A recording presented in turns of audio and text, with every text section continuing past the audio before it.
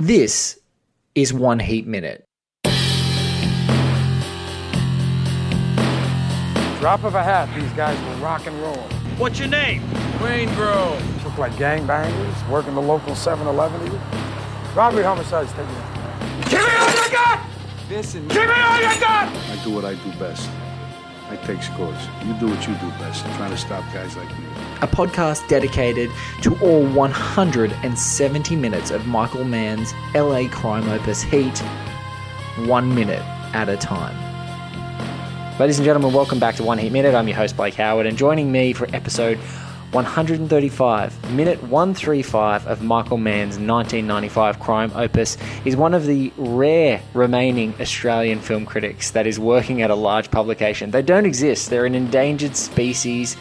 There are a bunch of us freelancers out there, but there are some fixtures of our cultural sort of storytelling and appraising of art in Australian media landscape. I'm talking to one of those right now, so it's a rare bird that I'm speaking to. We are watching Michael Mann's 1995 crime opus Heat together, the original theatrical version. It's 2 hours and 14 minutes on your dial, 135 minutes into One Heat Minute podcast. The gentleman that I'm speaking to is a writer for The Age newspaper in Australia, previously a co-editor of Senses of Cinema, has written for the Australian Book Review, and is just a seasoned film critic in the landscape, and comes with high recommendation from another seasoned veteran of the Australian cultural landscape, Philippa Hawker. So, ladies and gentlemen, please join me in welcoming Jake Wilson to the show. Jake, welcome to One Heat Minute. Hi, Blake. It's very nice to be here. And I should say I, too, I identify as a freelancer rather than as a fixture, I will say. Even though I've been doing this for a long time, I definitely don't feel like a fixture. I think everyone who feels like a fixture doesn't have the right mindset, so I think that's a good mindset to have in this contemporary flux that we're in, but that's good. For folks who are listening, if you're not in Oz, you can find Jake on all the things that you can find for international critics, the Rotten Tomatoes and the like, but he writes for our Age papers here. So, mate, thank you for being a part of the show. I appreciate it. Glad to be here. And so right now, I'm dragging Jake in right in the deep end of this movie, right in a very, a sort of a critical, emotional moment for the character of Neil McCauley. And, a few, just mere episodes ago, you guys would have heard Garth Franklin and Stu Coote and I, sort of seasoned vets of the show, talking about this real tension of the Neil McCauley and Edie relationship. And the last time we saw them on screen together, it's got a feeling of Stockholm syndrome. So in the present minute, so minute 134 and 5, this scene of them sort of making a brief pit stop before ultimately going to their end destination, or what they think that is, heading to the airport, Neil and Edie stop. And it's a moment where Neil is pleading with Edie, so Robert De Niro's Neil is pleading with Amy Brenneman's Edie to sort of stay a part of his life. And it is a fascinating scene in the context of their character arc, and I can't wait to unpack it with Jake. So what we're going to do now is we're going to check it out with you guys, and then we're going to come back and we're going to talk about it. There's no point in me going anywhere anymore. It's going to be alone without you.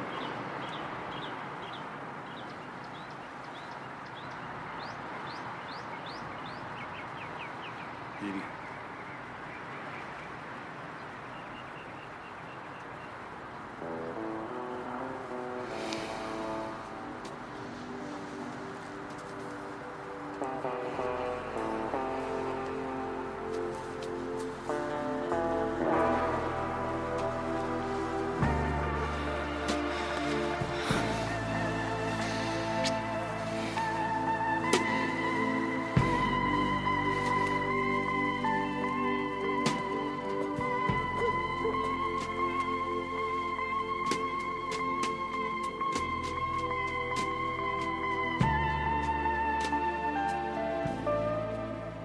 Well, I thought, when I first saw this, I thought, well, 4 shots. How much could happen in 4 shots? But a lot does happen.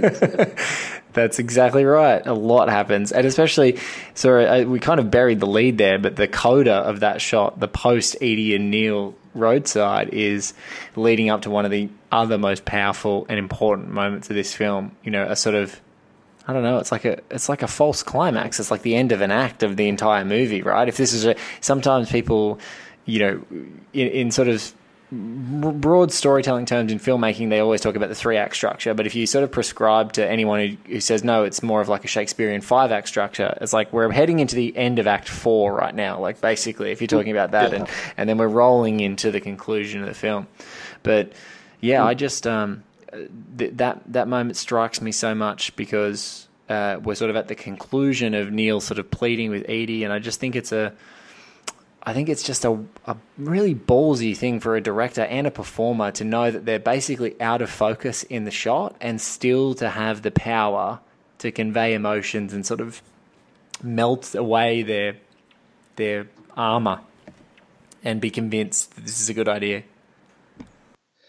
Well, I mean, one of the issues, the questions, I guess, watching this, and maybe you have more of a theory about this than I do, is why does Edie change her mind in the end? Because, as you say, last time we saw her, she was, not really in a place where she wanted to be part of this guy's life.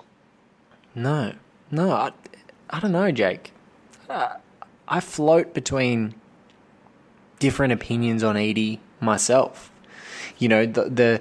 The last scene, it's I think in the context of the movie, the thing I like to just remind people about the relationship, because some people are, this is an element of the film that just doesn't work for them. The Edie storyline is a really challenging one, and I think it's challenging because it's uncomfortable. Like the scenes are genuinely have a great deal of tension. I don't think the performances are bad. I think the performances are top notch, but I just think their arc is, it comes with it a lot of conflict because you see Neil, you don't know whether Neil's lying to himself.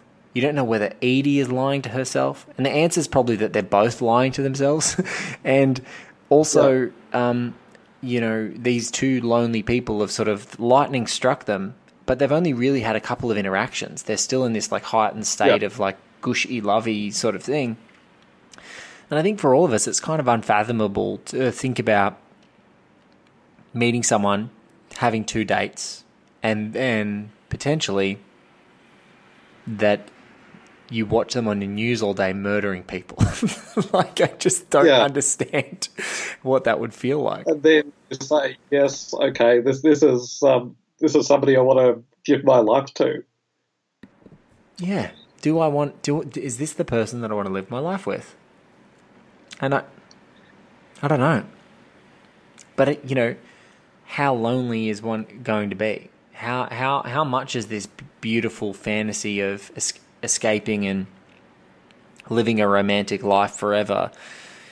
How much of a grind has she been on? Like she's not 22. Maybe she's like 28 or 29. She's close to 30. They are still age appropriate to an extent. She's a lot younger. And a lot younger, but not like 22. Like she's she's a little bit older. Maybe she's been out in LA for a decade, since college in New York, and maybe life's going nowhere, and maybe this is like the golden ticket, and it's just unfathomable that he's this dude. Yeah, I mean, it's like a lot of things in this movie for me. Like, if I start to think about them rationally too hard, I'm like, would this happen? Could this happen? But in the sort of flow of the movie, the way it's orchestrated, the way it's been built up to, I kind of accept it. Yes, agree. Totally agree. When you scrutinize things every 60 seconds of a movie and you try and prescribe, we try and prescribe like authentic reality on it sometimes, even though the movie, for all of its operatic melodrama in a way, it's got this real anchor in authentic reality. But I think that, I think we forgive some of the melodrama, or we forgive some of these heightened emotions because it's literally chunking, a massive conflicted relationship and a mini arc, and it's trying to be punchy and economical and still keep this thing moving. Like, it's a 166 odd minute movie with, before credits, about 170 minutes with credits. But yeah, it's that kind of momentum that we're trying to maintain here. So this, in a longer storyline perhaps, or a longer movie that was maybe less well constructed around how to pace out an ending, it would give you more time with these characters, but would it feel slow and would it lag and take away from the other blistering sort of downhill momentum that we have towards this ending? Well, I mean, if Mann were doing, Heat now, he might say, okay, it's going to be an 8-hour Netflix series, and that would be a whole different proposition. Absolutely. It might be also great, but I'm glad that we have the 3-hour version, which is with all one experience, and we don't have it spaced out. Yeah, I think it's something different. That's one thing another great podcast does on the Ringer Podcast Network, Bill Simmons' podcast network. They have a show called The Rewatchables, and that's one of his fundamental questions when they go back to these movies that they celebrate for their rewatchability. He's like, would this movie now be a Netflix series? But I think, you're a cinephile. You're a guy who obviously watches a ton of movies and has a theatrical experience. And I just wonder, in your upbringing in the Melbourne suburbs near Valhalla Cinema, where was Heat a movie that you watched and you got to see in the cinema before you started writing about films? Oh, sure, yeah. And let me think. No, it would be before I started writing about films, but it's 95, so I would have been, I guess, 17, yes, roughly, when I saw it. So that's an impressionable age. So about the same year as Casino, I think. Exactly the same year. 2 big De Niro movies came out that year. Yeah, so I'm not sure if I was 100% sold on it at 17. I was very picky at that age. I think maybe I thought it was a bit over the top. I probably like it better now than I did when I was 17. That's funny that you're more discerning viewer at 17. I was more of a snob at 17, I think. But no, I mean, not necessarily, because I liked action movies. I remember I was, very big on Speed, which had come out, I think, the previous year. But I think I thought there was something there was a bit of grandiosity to Heat that at that time rubbed me the wrong way. But I will say I tend to have that thing with Michael Mann movies in particular, where I need to see them twice before I start to appreciate them. Yes. I really had that with Public Enemies. The first time I was bamboozled by it, and the second time I loved it. So, and what about Miami Vice? I need to go back to Miami Vice again. When I saw it in the cinema, I was like, well, there aren't a lot of characters in this apart from Gong Li, but I need to go back to it. Actually. It'd be an interesting one for you to, but I think that maybe is why people like this show, is because Heat is a movie that feels like it's more something that can be savoured. Like you can watch it again and again, and you feel like you're taking a new lens to it. You then, as a lot of people say, when you have a particularly dense movie, I think the most striking contrast for me was like I deeply hated Terrence Malick's The Thin Red Line the first time I saw it. I deeply hated it, and it just haunted me. I think that weird, nondescript, disembodied voiceover, like the poet sort of poetics that sort of underscored a lot of what was happening, whether it was like sometimes it was like right on point and other times it felt incongruous. They just haunted me for like weeks, and I went back and watched it and I was like, God, this movie's a masterpiece. It just had this like absolute turn on a dime, hated it and loved it, and completely struck by it. But I think that's like, all the best movies are worth watching again. I think that sometimes people have got like this obsessive, like, oh, I have to see all new movies. It's like, no. You can slow down. You can, there are movies that are worth your time to reinvest in. That's how people figure out that they're masterpieces, because you watch them again and again and again, and they continue to stand the test of time and repeat viewings. Well, exactly. I mean, you see something once, you say it's a masterpiece, you're kind of guessing, because you don't know to those multiple viewings, or if you're going to lose interest. But yeah, I think Mann is a little bit like Malick in that way, and that there's a very particular sensibility, and you can react sort of positively or negatively to it when you first see one of their films. But then, if you keep going back, you have to admit that this is really kind of textured. There's a lot of artistry in this, whether it's kind of your cup of tea or not. Yes. That's so funny you said that. I think that's one of the best lines I've heard in this entire show. It's like, if you say a movie's a masterpiece on first viewing, you're just guessing. You are absolutely just guessing. That is fantastic. It's funny that, I didn't mean to stumble into Malick, but with Mann, it's like they're essentially in the same class of filmmakers. Like, Malick is probably his closest contemporary in a weird way as a filmmaker who started making films. Mann made his telemovie Jericho Mile around the same time as Malick made Badlands. And then Malick, in his weird, protracted, I'm going to make a movie every 10 years and then, suddenly I'm going to make 4 movies in 4 years. He had this sort of weird run. Michael Mann sort of made a movie and then went back to television for many years and then makes 2 movies, then goes back to television for many years, then makes another movie, then back to television again for an amount of time. I feel like those two guys, I don't know whether they do have this weird intrinsic connection in that class of filmmakers that all emerged out of New Hollywood that, they sort of were operating on the fringes and they're not really kept in the, they're not talked about in the same class as your Malicks you're not talked about in the same class as the De Palmas and the Spielbergs and the Coppolas. Like, they're not in that little clique. They're sort of on the fringes of that, but they're all very much from and of that time. And they're just different people, took different expressions with how they were going to explore that time on screen. Well, they're both guys who have somehow figured out how to make really quite experimental films on Hollywood-type budgets, which I guess is getting harder and harder to do. Yes. And they're also romantics, I think, in the broadest sense, both of them. And both of them are kind of about straining after, some kind of sublime experience, which is always kind of out of reach. I guess there's an emotional connection between them in that way. Absolutely. Absolutely. And I think that brings us perfectly back to the beginning of this minute, which is, right at the end, I'm sorry to bring you in. So, this is the thrill and the agony of this discipline is that sometimes you're brought into the middle of a scene, or you and the lovely person before you is another amazing Melbourne based film critic, the lovely Joanna DiMattia. And so, Joanna's going to be cheated of this conclusion to her minute.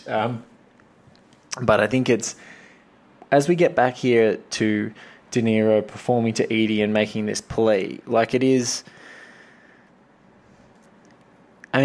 from the guy who was looking in her eyes, pleading for her to that this is all going to be over soon, to the guy that's here, they feel like different people. This is the talent of De Niro, the sincerity level in this guy's face.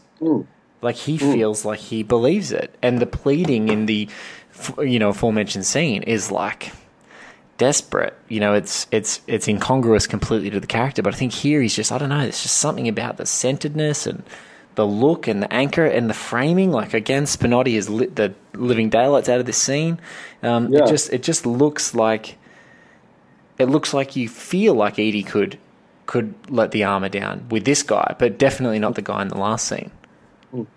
I feel like the composition here really works, but it's sort of totally unrealistic. Why would he stand behind her in this way? And, rather than at least sort of trying to make some eye contact, why would he be kind of hovering over her? It doesn't really make sense to me as how two people would actually engage, but it works because we need to see them both in this case. And of course, there's lots and lots of scenes in this film where we're looking at one person or another and we're not looking at both people at once. The diner scene is built on the idea that we're not looking at both people at once, but here we need to see both people, even if not in focus. Yes, and also I think there's a weird sense of freedom in this moment that she's refusing to even look at him. Yeah, so true. I think that adds to the tension of the scene. It's I feel like in the previous scene, I think you may have just nailed it, right? Which is literally the physicality of the scene and the relationship between bodies in a space. It's when he's right in her face, he's threatening. Yeah. But I think here, her turned away, her slightly out of focus, her out of front, he's kind of having to convince her with none of the tools of intimidation or anything like that. He just has to pour his soul out. And if she turns around, she's coming with him. And if she doesn't turn, he's got to go. It's that simple, and that makes it so visual. And she's completely, she kind of is in her own space, and we don't really know up to the moment when she turns, when she goes away, we don't really know what she's thinking. We know she's processing. Yes. We know she's taking it all in, but we don't know, which way she's going to go, and we don't know what she's making of any specific thing he says. No, and it's also like, so I'm just sort of playing this for Jake and I guys while you guys are listening, and it's really only about 10 seconds into this scene, and I'm just doing it in silence for the, as we often do on the show. But it's like 10 seconds into this scene before even you even get maybe some cards being revealed on what her decision may be, with just sort of an opening of the mouth, a release of the jaw. It's like I feel like this is just a great bit of, just shows Amy Brenneman's fantastic aptitude for a performance here. It's like something about a clenched face and then just relinquishing a bit of stress lines there. It's just starting to tell us so much before the music cue comes in. So there's a very pronounced music cue, I think, adding to that operatic, romantic sort of thing that's happening here.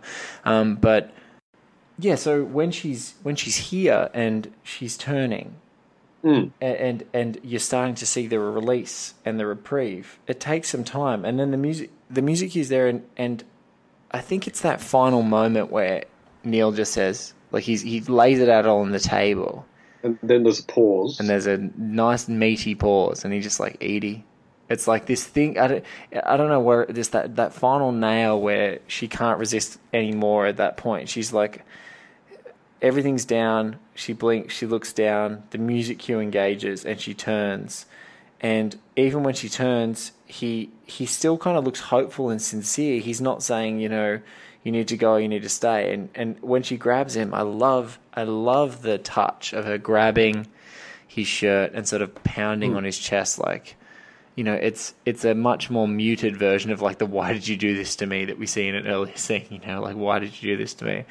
And then the connection of their faces here, where she like recoiled from his face in the previous scene. I think it's just that okay, here's the armor down, Neil's, and I think also it's so hard to do, but like I try and imagine what it was like watching this the first time, going, oh, Neil's going to get away now. Yeah, like, you thought? Yeah, I guess. Like, you're like, oh, it's almost impossible, right? You're like, the good guy's going to win, is basically what you think. But in this moment, you're like, no, Neil's going to get away. Like, he made the choice. Edie's going to go with him, and they're going to get away.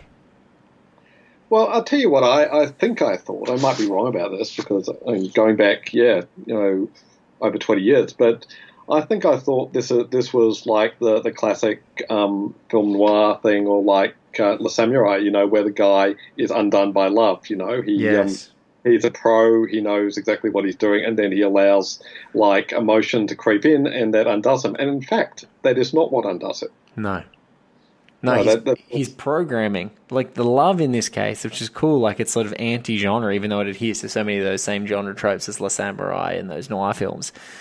In this moment, the love is the escape. Like being willing to adhere to his philosophy of like, when you spot the heat round the corner, get out of here.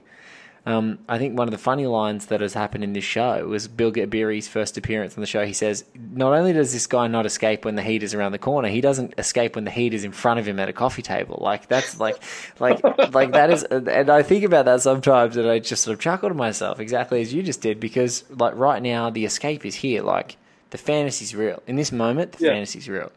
And I think that, whatever conflict you have or however challenged you are in those two scenes in isolation, I think in the context of the movie, I love that they work. And I think that they also work together as like two little mini essays about, people being broken down by the situation and having a little bit of framing and context. And then also, the thought of go or stay and that wrestle, right? And wanting to be in love.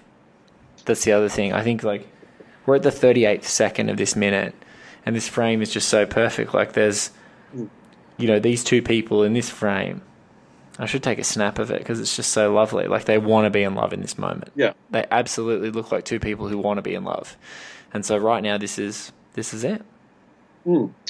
I was afraid when I came on here that I wouldn't have anything to say, and I have so many things to say.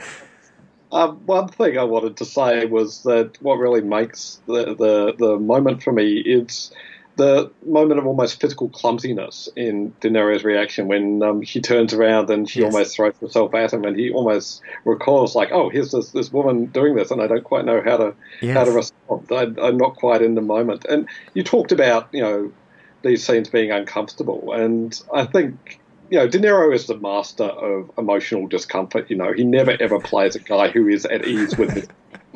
Yes. He always plays somebody who's kind of clumsily trying to process whatever it is he's feeling, and kind of stumbling through it a bit. And that's what makes it. That's what gives it a bit of authenticity, I think. Yeah, I think the wrestle of the great De Niro characters between, you can even go back to like Taxi Driver, the wrestle between like reality and psychotic fantasy.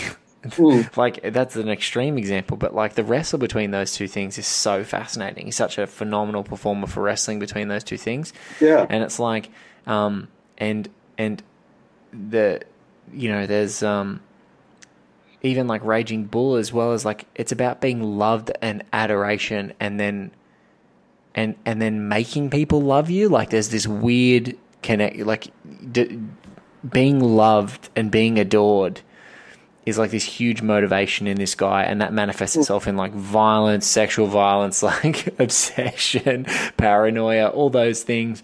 But it's like it's the two drawers at the the beginning and end of the movie. At the peak of his career is LaMotta, and then later on when he's a comedian, like there's this similar arc of adoration that's there. And I think that's here, what's so great about this tension is there is a guy who is at odds with the fantasy version of who he thinks he should be, and his philosophy and the programming that he's had to maintain to stay alive and to stay free. And so I think that in this moment it's, like you said, I think the sincerity of the moment, he's not even prepared for her to say yes. I think that maybe is probably where we're nailing it. It's like right in this moment, I don't think he knows whether she's going to say yes or not. And even if he does, obviously he does. He's read the script. But I think the mastery of his performance is that awkwardness makes us believe that maybe he didn't think it was going to happen. That's what actors can do. They can actually get to a point where they're surprised by what's happened. Even though they've read the script, they're genuinely in the moment. They're genuinely surprised. I don't know how they do it. I don't know how he does it. I mean, again, you're talking about a guy in 95. What's he made? 30 movies by this time? Like 30 movies, let's say, 30 movies, some of the biggest movies ever made. How's he still surprising? Maybe in 2019 we can talk about whether or not he's still able to surprise, but most certainly at 95, I think it's like the peak of his, one of his other career peaks, those early peaks, and this is like such a strong part of his career. It's funny, one you hadn't mentioned, which I was just watching a few weeks ago because it was on at the Melbourne Cinematheque, is Once Upon a Time in America. Oh, great movie. And there's really quite a bit. I was surprised looking at Heat again that it does have kind of something in common with Once Upon a Time in America, in that it's very much about time, like either time kind of being extended or like never enough time running out, which is what De Niro's character here is all about. He's all about that, and I think that's a great sort of manipulation of that, like people in power, in charge, free time, like literally, sometimes the earth is like a ticking time bomb that's going to go off, like the rotations of the world. And I've had some great theories that I'll tease in more detail for later, but I've had some great theories that this movie's amount of time is also very interesting. That it's like, if you look at, the sunrise and sets from the beginning of the movie, is this the last 7 days of Neil Macaulay's life? And so some really interesting stuff that we could talk about there. But in this climactic moment, this romantic moment, they're going to cherish their time together and they're going to live this fantasy. And, with 20 seconds to go, these are two people that are in love and they're going to try and overcome this chaos. And yet, if you look very briefly, there's a look in his eyes of, oh, I've still got to be somewhere. I can't at the moment. That is the beauty of just seconds in this movie. In one moment, Neil is assured, Edie is comfortable, and in an upcoming scene, one of the most iconic, the upcoming drive and tunnel scenes of this movie, you watch Neil go from this guy, this sincere guy, this guy is ready to live this fantasy, to merge fantasy and reality and sort of discard the programming and the discipline and the code that he's had to live by. And then a phone call, an impulse, a piece of information can really flip that on its head. There's so many things I want to say. One is about the ocean, which, obviously is all through the film. Yes. But, it's so important that you have the sound of the ocean here, and also the sound of the birds, the just before dawn kind of feeling. The sense of, we're waiting for the dawn to break. But when you were talking about release, I was thinking, well, this is kind of what Michael Mann does over and over, this kind of build up and release, and it's linked to that idea of the waves breaking, and they keep breaking and they keep breaking, and the tide keeps flowing on, and that's kind of the feeling of the whole film for me. Yeah, I couldn't agree more. I think that he's got a great command of, like, that there's a cyclical nature in a lot of his stories. Things move on. Yeah. Things live, things die. It's part of the process. And what's cool about Michael Mann movies, in some really pronounced ways, and some really sort of minor ways, that like time's going to just keep moving. So these characters are just in a moment in time. And I think, like, you look at his biopic Ali, it's very much that. Like he takes a real different approach. He's not trying to tell a life story. He's kind of telling, two parts of a story. It's not a triptych. It's kind of a two-hander where it's like, this is the beginning of this guy's career where everything is going right and everything is perfect. And then, this is the thing that he had to drag himself out of, later on. So it's like these two portraits 10 years apart almost. And then you get, with like Miami Vice, especially the theatrical cut version, it's just Colin Farrell's character, Sonny, just walking into the back of an emergency room in the movie going to the credits. It's like, these guys are going to keep working. These guys are just going to keep working. And I think that's what's very cool in some of these movies. They're just going to keep doing their thing. They're just going to keep living their lives. They're going to just move on. Until eventually they hit a wall, or they yes. die, or nothing's going to last forever. Nothing lasts forever. It's going until it doesn't. Exactly. It's so fatalistic, but I think that's why we're drawn to it, right? It's just this great kind of like reprieve of, like, things are cyclical, time is luck. Time. I'm gonna wake up before I drown in my sleep. De Niro's character even says those words. Yeah, he does. Yes, and he talks about his dream of being submerged. This is what interests me really about De Niro's character. I hadn't really thought about it till I went back to the film again. That Pacino asks him, "Are you doing what you want to do?" And he says no. Whereas he goes, no, not yet. No, not yet. Whereas Pacino is doing what he wants to do. I mean, he's having the time of his life in some sense. But I think that, how I've always, and I think that's a great point. That's a great take. Like, what is he actually talking about? But the way I've always read that is that, like, Neil McCauley is totally Neil McCauley in a heist. He's like Chris. I had a great, and I'll actually see if I can find the tweet today. I'll get lots of, great tweets, great emails. So thank you so much for everyone who does. And I had a really good one today. And so this will be slightly after it actually occurred, but I'll shout it out anyway because I liked the tweet. So earlier today, I was talking to a guy by the name of Andy Elijah, and he talked about. He said he always had a take about Chris, and I know this is not necessarily De Niro, but Chris in the heist scene, like not giving the crooks a chance to get away by opening fire. Mm-hmm. Okay, that's interesting. Yeah, well, that was his take. I said, that's an interesting take, right? And I said, I always thought that people like Chris and people like Neil, if they see the threat, they are hardwired to kill it. Like there's no hesitation. They see two cops who are armed, it's go. Like it's on. And I think that's after that state when Neil's like not yet, I've always thought about it in the context of the heist. Maybe it's because where it is in the movie and the flow of everything, but I've always reflected like when Neil is most Neil, he's in that heist, he's executing a plan to perfection. It's going off without a hitch. But, that's a really interesting take. But to your point, Vincent is having the time of his life because Vincent, like, usually just gnawing on prey, whether he's like chewing scenery with Albert Torina, or he's got Tone Loc in a headlock. It's all like he's having a ball when anyone's in front of him, just chewing up. Hank Azaria's Alan Marciano, like they're all just like little snacks for him. But like De Niro's like he's the main course. He's the pièce de résistance. He's just he's there. Right there. And so, but it's a great thought to think back. Like, what is he saying in that moment? Is there a moment where is it the heist, or is it the completion of the perfection? Like, is he most Neil when he's looking out that window to that sublime water? You talked about the ocean themes in this movie. Is he that guy that's looking out to that ocean and I've completed something perfectly and I feel good about it? Or is he, I don't know, is it the heist? I don't know. I don't think we can have an answer. I kind of like not having an answer. It's good not having an answer, and there's definitely a lot of room for speculation about my sense of Neil is that, what defines him maybe is having been in prison. Yes.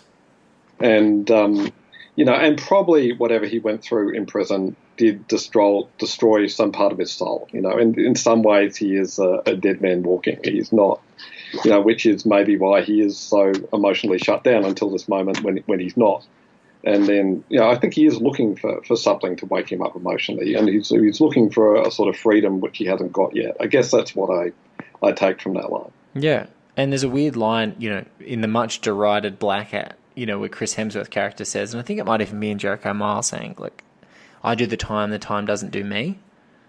And you get a sense, you get a sense that when he says it, and obviously, let's just put it unequivocally out there, like, in my mind, Black Hat is not as good a movie as Heat for you Black Hat apologists out there. Like, let's just stop. But I think one thing that really resonates for that line is, does anyone actually think that their time is not doing them? Do they believe it?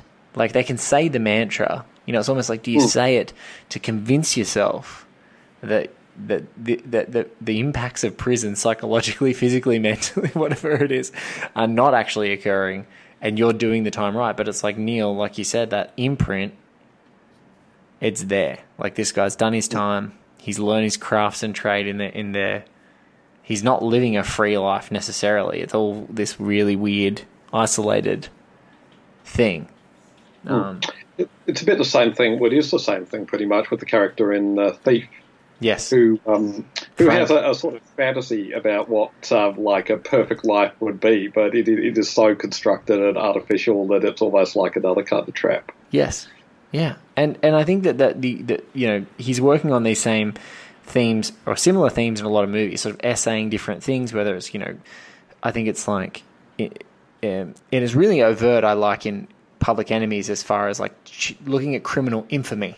Looking at taking it, like, if you look at, there's no two different people than John Dillinger and Neil McCauley. Like, Neil McCauley does everything to be invisible, and John Dillinger is, he waltzes into places like Vincent Hanna waltzes into a crime scene. Like, it's the show pony version of that.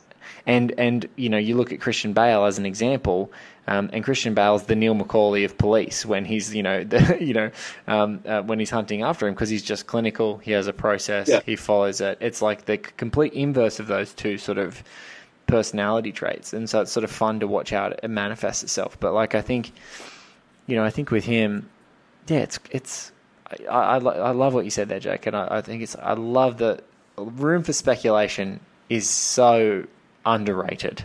Like, in so many movies, it's so overtly prescribed on every single character, motion, movement, emotional trajectory, decision. And sometimes you're like, can I just be mildly ambivalent about any of the characters here and what their motivations are? Because I think that as soon as you do that, people just instantly drive with characters, and they don't, sometimes they can't quite put their finger on it, but then at the end of it, it's like, no, I like, because I wasn't 100% sure why they made that decision, or I wasn't 100% happy with those two corresponding decisions, because they didn't seem to make sense, but it was like what they needed to do to get through, and yeah, it's so good.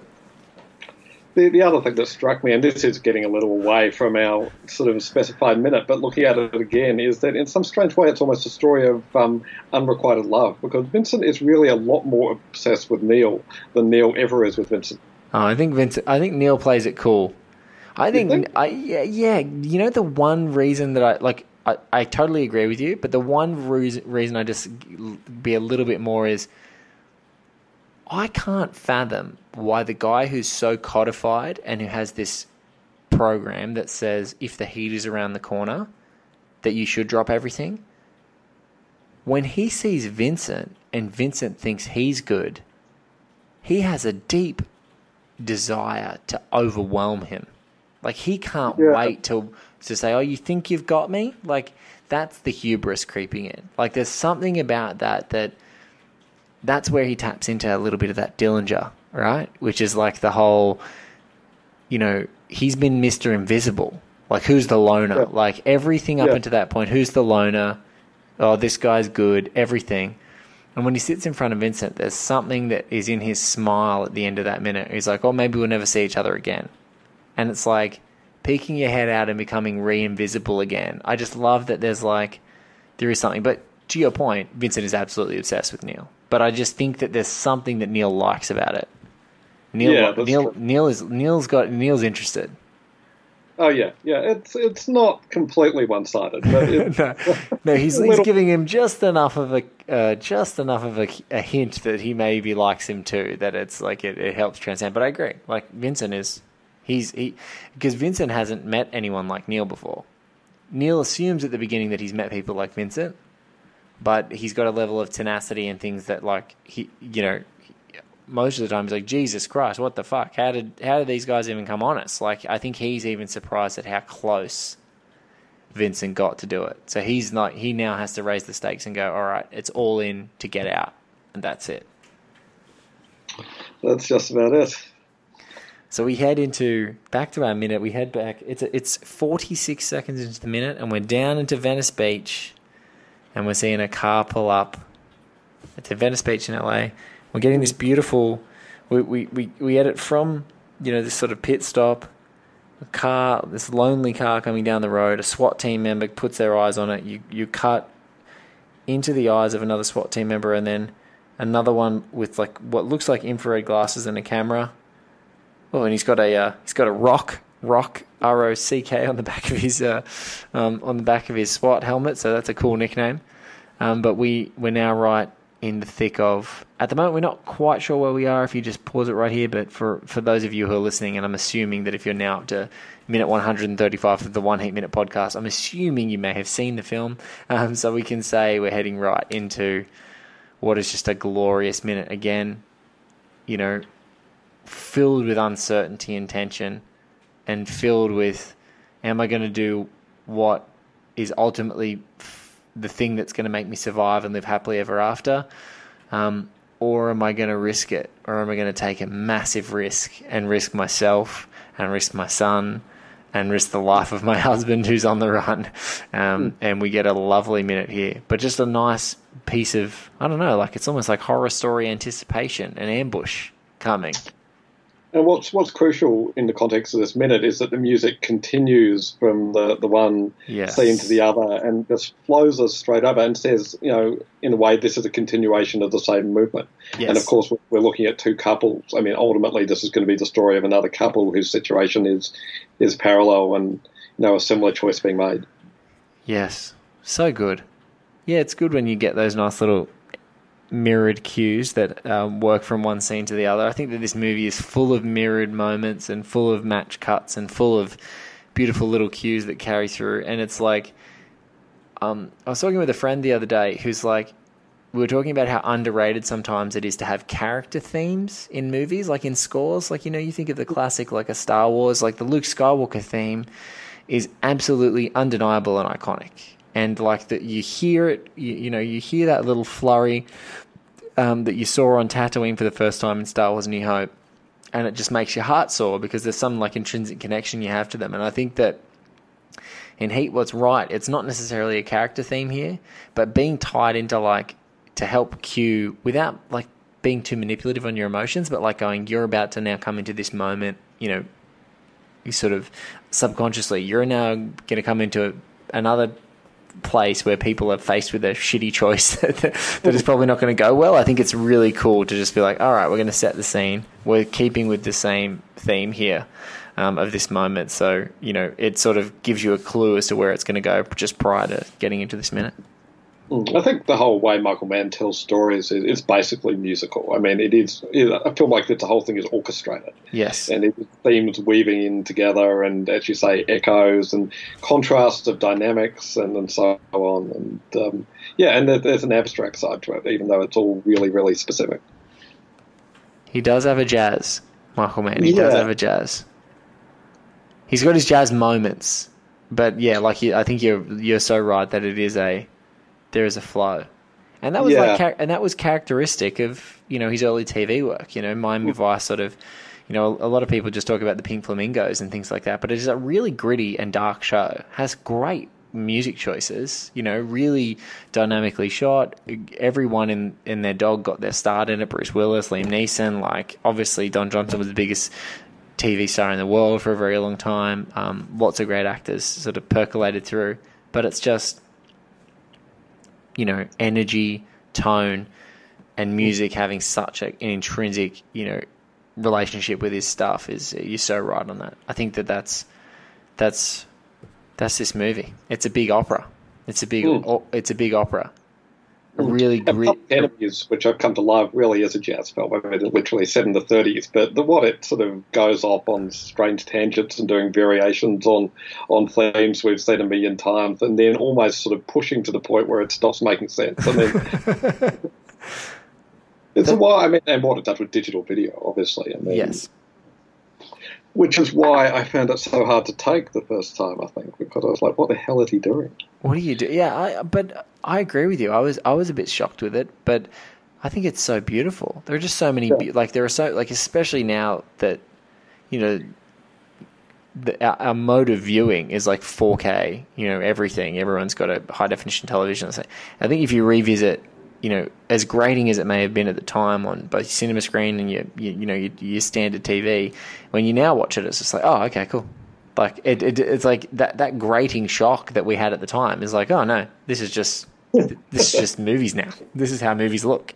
That was the moment of the great crossover from shooting on film to shooting digitally. I mean, most things I think then would still have been majority of big movies probably still on film. So we're seeing it in a different way, perhaps. Yeah, and also, he did it much more overtly with Collateral earlier. That was stylistically important, but I think that people that had this sort of sacred, if you're going to shoot anything that is period film based, you would want the film stock in a way. I think that's it's a weird formal expectation that people have. If you're going to shoot a movie that's based in that time, maybe you should shoot it in film or you should shoot it in this. And I think that real cinephiles like a Tarantino is obsessed with making, if you're shooting Kill Bill and it's a particularly sort of Shaw Brothers, Hong Kong embracing that sort of flavor, he's making the film grain look like that. So, shooting it on crappy cameras and things like that to give it the same texture and it being so important to some people, whereas Mann's no,